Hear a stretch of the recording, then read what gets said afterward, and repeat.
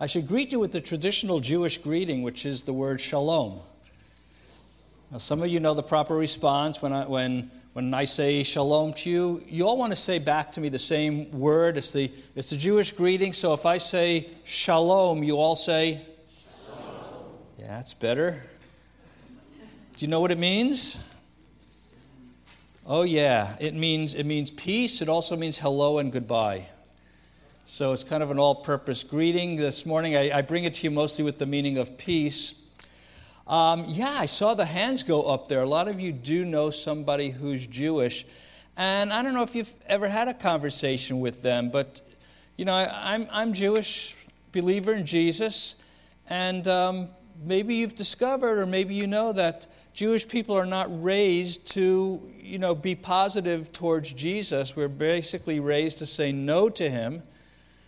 And in today's Jewish community, which is very secular, almost any spirituality is okay, but Jesus remains the big no. And you really get to see this when, like if you were ever out on some of the streets of the large cities where we go, and we hand out a lot of literature. That's one of the things we do in our ministry to kind of raise the issue of Jesus. So I've done a good amount of this, and a Jewish person often comes along and they'll say something like, "You should be ashamed of yourself for believing in Jesus." Or I used to get this one a lot. "Does your mother know you're doing this?"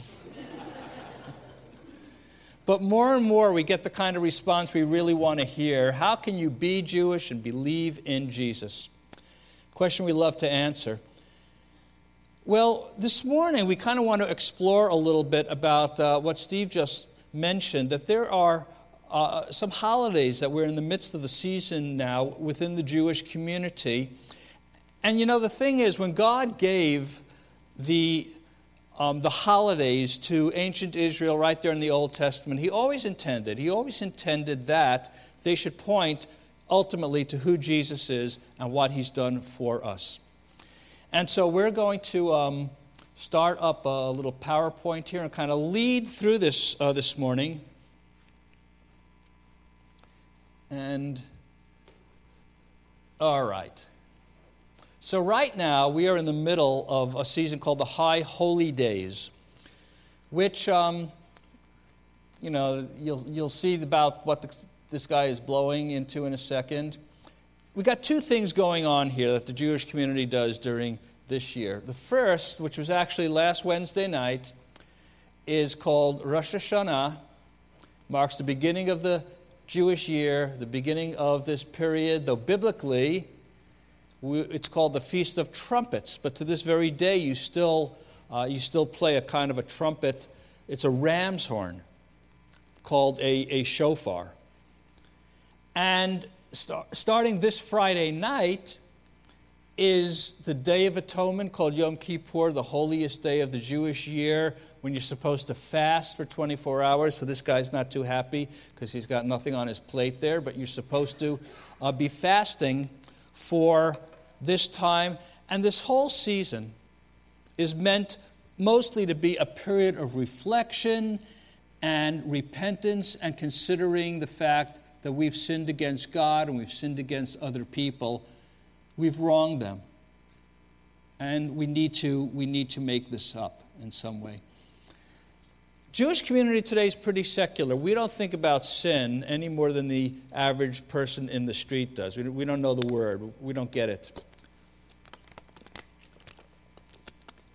But I had this interesting conversation. I was in Israel some years ago on an evangelism trip. So we're talking to all these Israelis. One young guy there says something we hear a lot from Jewish people as an objection to the gospel. He said, "If Jesus is the Messiah, then why isn't there peace in the world?" He said, "We're at war on every side. Why isn't there peace?" It's a great question. If Jesus is who he said he's supposed to be, if he's the king, if he's bringing in the kingdom of God, if he's the Savior, then has anything changed? Why are we still have wars on all sides? Here's what I said to the guy. I said to him, God could snap his fingers and bring peace this second to the whole world. But if we didn't change inside, in our hearts, we'd mess the world up again in just a couple of weeks. I said, if you want peace in this world, the problems of this world come from what's inside of us. You want peace in this world, you need to make your peace with God through the way that He's set up, through Jesus. And He'll turn you into the kind of person who can bring His peace to the rest of the world. Because when you think about it, most problems in this world are due to people, how we treat each other, how we don't treat each other. Sometimes I tell my colleagues at Jews for Jesus up in the city, up in San Francisco, say, if we could only get rid of the people, then we could finally live in peace. And they look at me funny. Because, we're the problem. Us, humanity. During this time of year, we're supposed to be reflecting on this. It's probably the one time of year when even secular Jewish people think about sin. See, the best way I can explain it to you is like this. Jewish people might not go to the synagogue at other times a year, but a lot of people go during this season the way some people only go to church on Christmas or Easter. It's sort of what you do. It's the force of tradition. So whether you believe or not, you go to the synagogue on these days, and you spend all day long on the second of the holidays, the Yom Kippur, praying prayers, asking God to forgive your sins. There's liturgy, there's special recitals, there's things you sing, and it's all designed to get you into this mindset of something's not right. We've wronged God, we've wronged one another, we've wronged ourselves, we've wronged the environment. We need to make that right. And you say, well, how do Jewish people try to make it right? Well, biblically, whenever we sinned against the Lord, what did we do? We brought a sacrifice of some kind of animal. He forgave our sins. Today, Jews don't do that. There's no temple in Jerusalem. There's no priesthood. There's no one to officiate at the sacrifices. So Judaism actually developed a whole idea that to have your sins forgiven today, all you need to do is to repent, to do deeds of charity, to fast, and to pray, and God will forgive your sins. Not a biblical picture, but that's where it's at today. And typically we wish one another that that God will inscribe you in the book of life for one more year if He forgives your sins, and if you've repented, then the hope is that God would inscribe you in the book of life for one more year. Actually, a concept that goes back to the scriptures here. Now here Moses is talking to God, you see. Exodus 32. Now forgive their sins. This is just after they built the golden calf and really sinned flagrantly against God. Forgive their sin, Moses says, but if not, then blot me out of the book you have written. And God replies, whoever has sinned against me, I will blot out of my book. And then carrying into the New Testament, Paul speaks about fellow workers whose names are in the book of life. And Revelation speaks of all believers whose names are written in the Lamb's book of life. But we know as Christians that the way into that book of life is not through fasting for 24 hours and not even through going through long days of confession and prayer, as important as that all is, but it comes through what Jesus has done in making Himself the final sacrifice for us. Now, great, wonderful picture of all of this. In the synagogue, every year, you read from Genesis 22 during this season, one of the books you read from. And it's a great story of how God tested Abraham. And He said, Abraham, and Abraham says, here I am. And then God says, a very strange request. He says, take your son, your only son Isaac, whom you love, go to the region of Moriah, sacrifice him there as a burnt offering on one of the mountains I will tell you about. Asks Abraham to offer up his son. What's up with that? Well, we never read that Abraham complained back to God. Instead, we read through the chapter that he took Isaac and they went, and Isaac wasn't complaining, and they had the wood for the fire and to make the altar, and they had the ropes to tie Isaac up on the altar. And finally, Isaac says, we've got all this equipment. Where's the lamb for the burnt offering? God says, well, God will provide, my son. They keep on going. Get up to the mountaintop. Abraham takes his son Isaac and ties him up on the altar. And a lot of people try and psychologize this and say, well, what was Abraham thinking? What was Isaac thinking? Is this why Isaac got traumatized? Maybe this is why he was the way he was later in life. It doesn't tell us any of that. People want to know what everyone's thinking, But all it says is that he bound Isaac and raised the knife to kill him. And then the angel of the Lord cries out a second time. Says, Abraham, Abraham. And he goes, here I am. And God says, now, don't touch him. Don't lay a hand on the boy, because now I know that you love me, because you have not withheld your son, your only son, from me. And they look up, and there in the bushes is a ram, and they sacrifice the ram as the burnt offering instead of Isaac.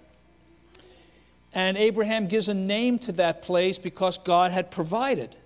He called it Adonai Yireh, the Lord will provide. There's even a church chorus. I don't know if you ever sing it here. It's called Jehovah Jireh, which is kind of the anglicized version of the Hebrew name, the Lord will provide. And I love that chorus because it's half in Hebrew, half in English. You have to kind of make both halves rhyme. You have to kind of sing Jehovah Jireh, my provider, and just make it all fit together like that. And it's a lot of fun. But it reminds us of this great story. Now, what's it got to do with Jesus? I hope you can see this. This is a painting by a famous Jewish painter, Marc Chagall was his name. Not a believer in Jesus, as far as we know. Painted a lot of biblical scenes, painted scenes of his life in Europe. But this is called The Sacrifice of Isaac. And you see he's got Abraham there with the knife. He's got Isaac on the altar. He's got the angel of the Lord. And off to the left side is the ram that's caught in the bushes. Now, if you can see it on top, in the upper right corner, there's a little scene of, who would have guessed, Jesus carrying the cross. From a Jewish painter, not a believer. What's it all about? What's it all about? Well, Marc Chagall, I think he saw a connection with the Old and the New Testament. To be honest, he didn't see Jesus the same way that we were. Okay, if someone can grab the lights a moment, that might help. Okay. And so maybe now you can see the little scene up there. And so what's going on is that for Marc Chagall, Jesus was a martyr like other Jewish people who lost their lives over the years. But he still made that connection. The blood from the cross is dripping down onto the scene of Abraham and Isaac. And while I don't think Chagall quite saw it this way, as believers, we know one of the most famous verses in the New Testament. For God so loved the world that he gave his only begotten Son, that whoever believes in him should not perish, but have everlasting life. I think John just may have been thinking back to Genesis 22, when Abraham was asked to offer his only son, whom he loved. But at the last moment, God stopped it, and there was a substitute. But in the New Testament, we learn that God the Father sent his Son, his only Son, whom he loved, to be the sacrifice for our sin. And like Isaac, Jesus was also very willing. Isaac didn't put up a fight, and Jesus went to the cross willing to be the sacrifice for our sins. Wow, Old Testament and New Testament connection going on there. For most of my people in this season of the year, this connection is not a real connection. It's not a connection most Jewish people want to hear about. And we go to the synagogue, we pray, we fast. But God needs something more than that. And that's why he sent the sacrifice of his son. Just amazingly a graphic reminder in this painting. This probably should have said this slide left intentionally blank, like on those forms you get from the bank. It was. So that's the first set of holidays during this year, the high holy days. Then we come to something that is more joyful a few days later, but it's along the same themes. We're talking about God's provision. Adonai Yireh, Jehovah Jireh, God provided. He provided a ram back then, but for us today, for Jews and Gentiles today, he's provided Jesus, the Messiah, to be the atonement for our sins. And once our sins are atoned for, we can get to rejoice in all the other provisions God has for us. In about a week and a half, we're going to have the Feast of Tabernacles, or Sukkot. Like a lot of the holidays, it's about God's provision. I'm going to kind of go through this quickly, but I'll summarize here. Maybe you remember from the biblical story, when God brought us out of Egypt, he provided the food for us in the desert every day, the manna, it was called, so that we wouldn't starve. He provided clothing. I led you through the desert, and your clothes did not wear out, nor did the sandals on your feet. He provided shelter. Your descendants will know that I made the Israelites live in booths when I brought them out of Egypt. Food, clothing, shelter. This is what God provided for his people. And this last one, the idea of the shelter, is what we celebrate during this holiday, where once again we celebrate the Lord, our provider. So Jewish people will build a booth to live in for the week of the holiday. It can be fancy, it can be simple.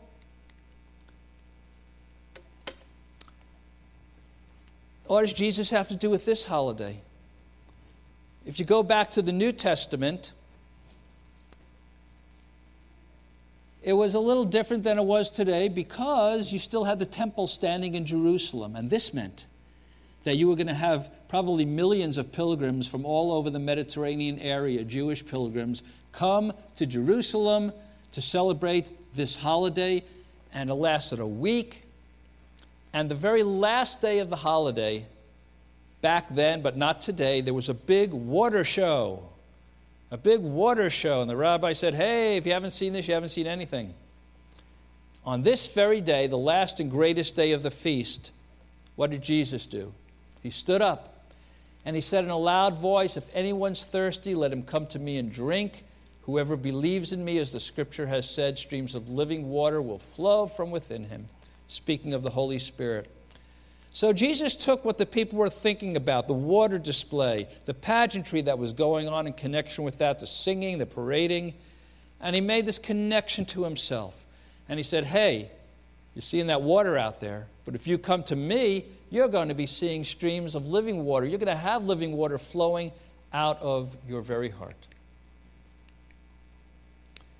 And when people heard of this, heard Jesus say this, he accomplished exactly what he wanted to accomplish. People started having a conversation about him. Some people, when they heard this, said, hey, he's the prophet. Others said he's the Christ, the Messiah. And others said no, and others said yes. And they have a big argument.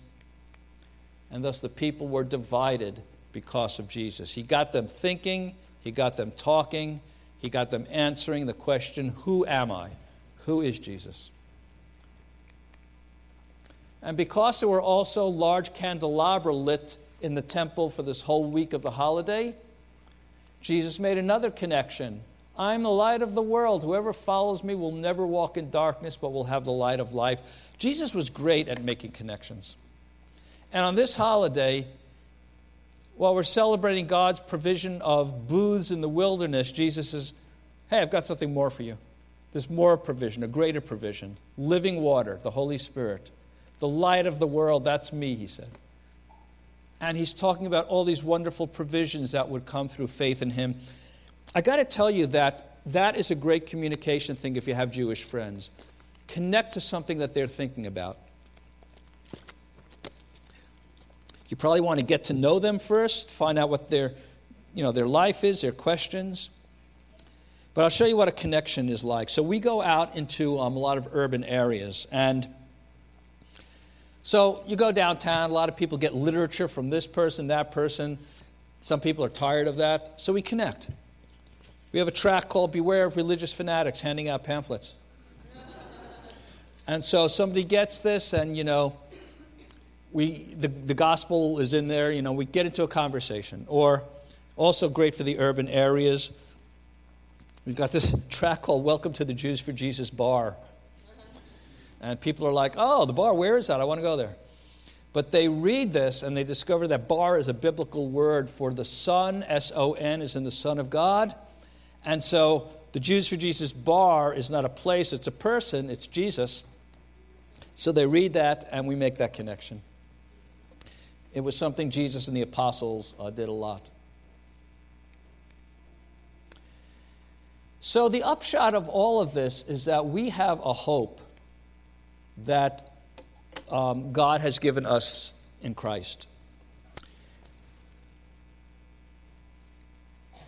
Here's a painting of the Transfiguration, kind of abstract style a little. I'm having this up there because I'm thinking of the story of the Transfiguration when Peter and James and John went out with Jesus. And then they saw Jesus on top of the mountain glowing. You remember that? And Moses was with him. And Elijah. And what does Peter say? Peter says, in the midst of this great vision, Peter says, it's good that we're here. Let's build 3 booths. One for you, one for Moses, one for Elijah. Why did he say that? Some people think, Peter had a reputation for just, running off at the mouth sometimes, saying anything, being impetuous. So people go, oh, Peter was just babbling. He didn't know what else to say. I don't think so. I mean, if he was just babbling, he might as well have just said, hey, it's good that we're here. Why don't we just all roll down the hill together? But he had a reason that he said, let's build 3 booths. In the prophet Zechariah, Old Testament prophet, last chapter says that at the end of days, all the nations of the world will come to Jerusalem to celebrate the Feast of Tabernacles. I don't know how that's going to pan out. But I do know that Peter must have been thinking of that because he was seeing Jesus glorified. And he's saying, wow, this is it. This is the end. This is the kingdom. This is it. It's ready to celebrate tabernacles. And what he had to learn with the other apostles is that was a foretaste. And before Jesus would come in his glory, first he had to come humbly and die for our sins. Kind of full circle. There's a vision of the very end during the Feast of Tabernacles. But before that happens, we circle back again to Rosh Hashanah and the Day of Atonement. And we realize before the final redemption of this world needs to come the atonement for what makes this world wrong, for the sin that's part of our lives. It's a heavy season. We think about what's wrong with the world. We think about the solution. We think about how we can celebrate and live with God once we're redeemed. Yeah, that's the Zechariah passage. Also says if they don't celebrate tabernacles, they won't get any rain. And that is it. That's the last slide. So this is the picture. You move from a broken world that needs redemption. You move to God's solution for that brokenness. What Jesus has done for us. Can't unpack this all now, but you see where it's going. And once your brokenness begins to be healed, then you can enjoy the blessings and the celebration that God wants in our lives. Those of you who are here today as Christians recognize this. Most of my Jewish people don't. And you can pray with us that during this season, some will come to recognize Jesus as the one on whom all of this focuses. I just want to take a quick moment as we wrap up here Just to let you know a little bit about what's happening in our ministry, not just during this season, but throughout the year. Some of you know about Jews for Jesus. Here's what I would like you to do. Take out this card that should be in your bulletins. We're going to go through a very ancient Jews for Jesus ceremony. It's called the ceremony of tearing the card in unison. It's very ancient. So we're going to bend it towards yourself and away from yourself, and on the count of 3, we're going to tear it at the same moment. Okay, 1 and 2 and 3.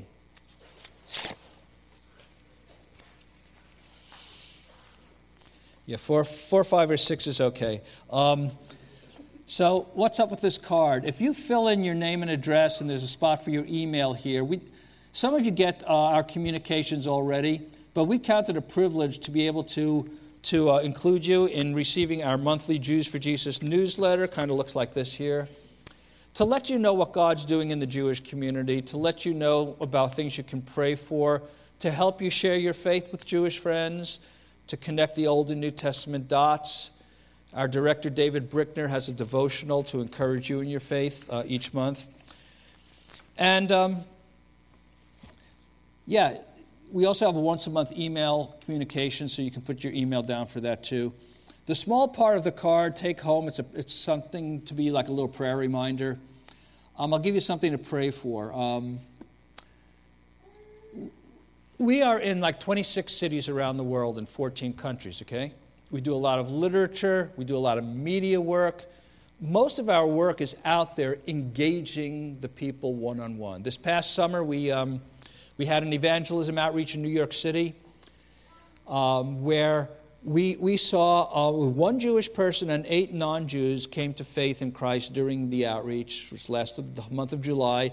And then there were 107 other Jewish people who left us their contact info. They're saying, hey, we want to hear more about Jesus. We're that open. Let me know. So we're following up on all these people right now. Pray for the follow-up team. Even though the campaign was in July, the follow-up takes time, and we're going to try and connect with all these people. Pray that we'll see more Jewish people from that coming to faith. Another way you can be involved with us, we put a literature table outside the sanctuary, and you can get some free literature there. You can get some things that are not so free. That's what the sign actually says.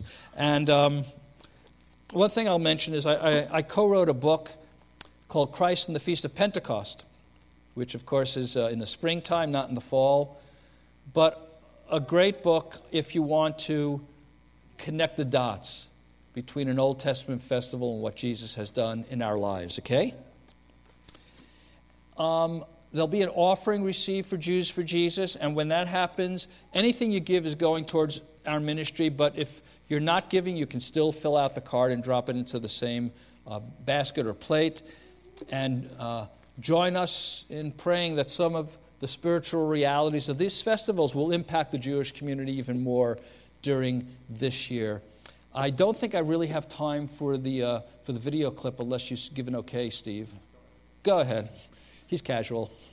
Okay, so I want to give you one final visual on our outreach to get you a better idea of what it's like. So I'm going to ask that we can run about a 2.5-minute video clip.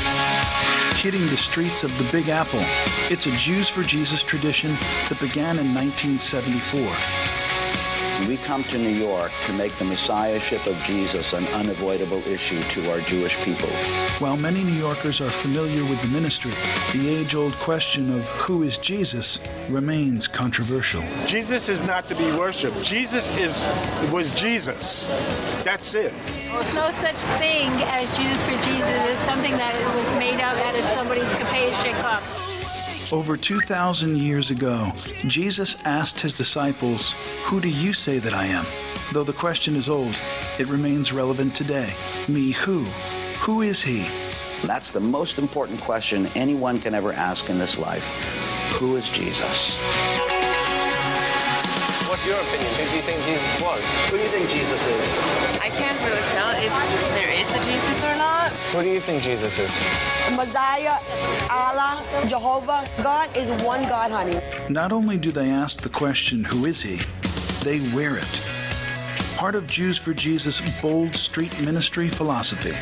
We're fanatical in the sense that we believe strongly in what we believe. Do you believe in Jesus, or who do you think he is? I think Jewish is more the culture than anything else. It's about being Jewish. It doesn't mean anything more than that. I don't believe in you, okay? Go away. If you can reach a hardened New Yorker and get them to think about a message that's been around for 2,000 years, then you can reach anybody, anywhere. And then there's something that awakens in us. We have a wonderful group of young people here, passionate about Christ, passionate about evangelism. I really like having conversations about who Jesus is and why he's so special. My soul cries out and says, I have to reach them, and never should I give up. It's awakening the Jewish community, and if we don't do it, who's going to do it? This is the future of Jewish missions. This is the future of Jews for Jesus.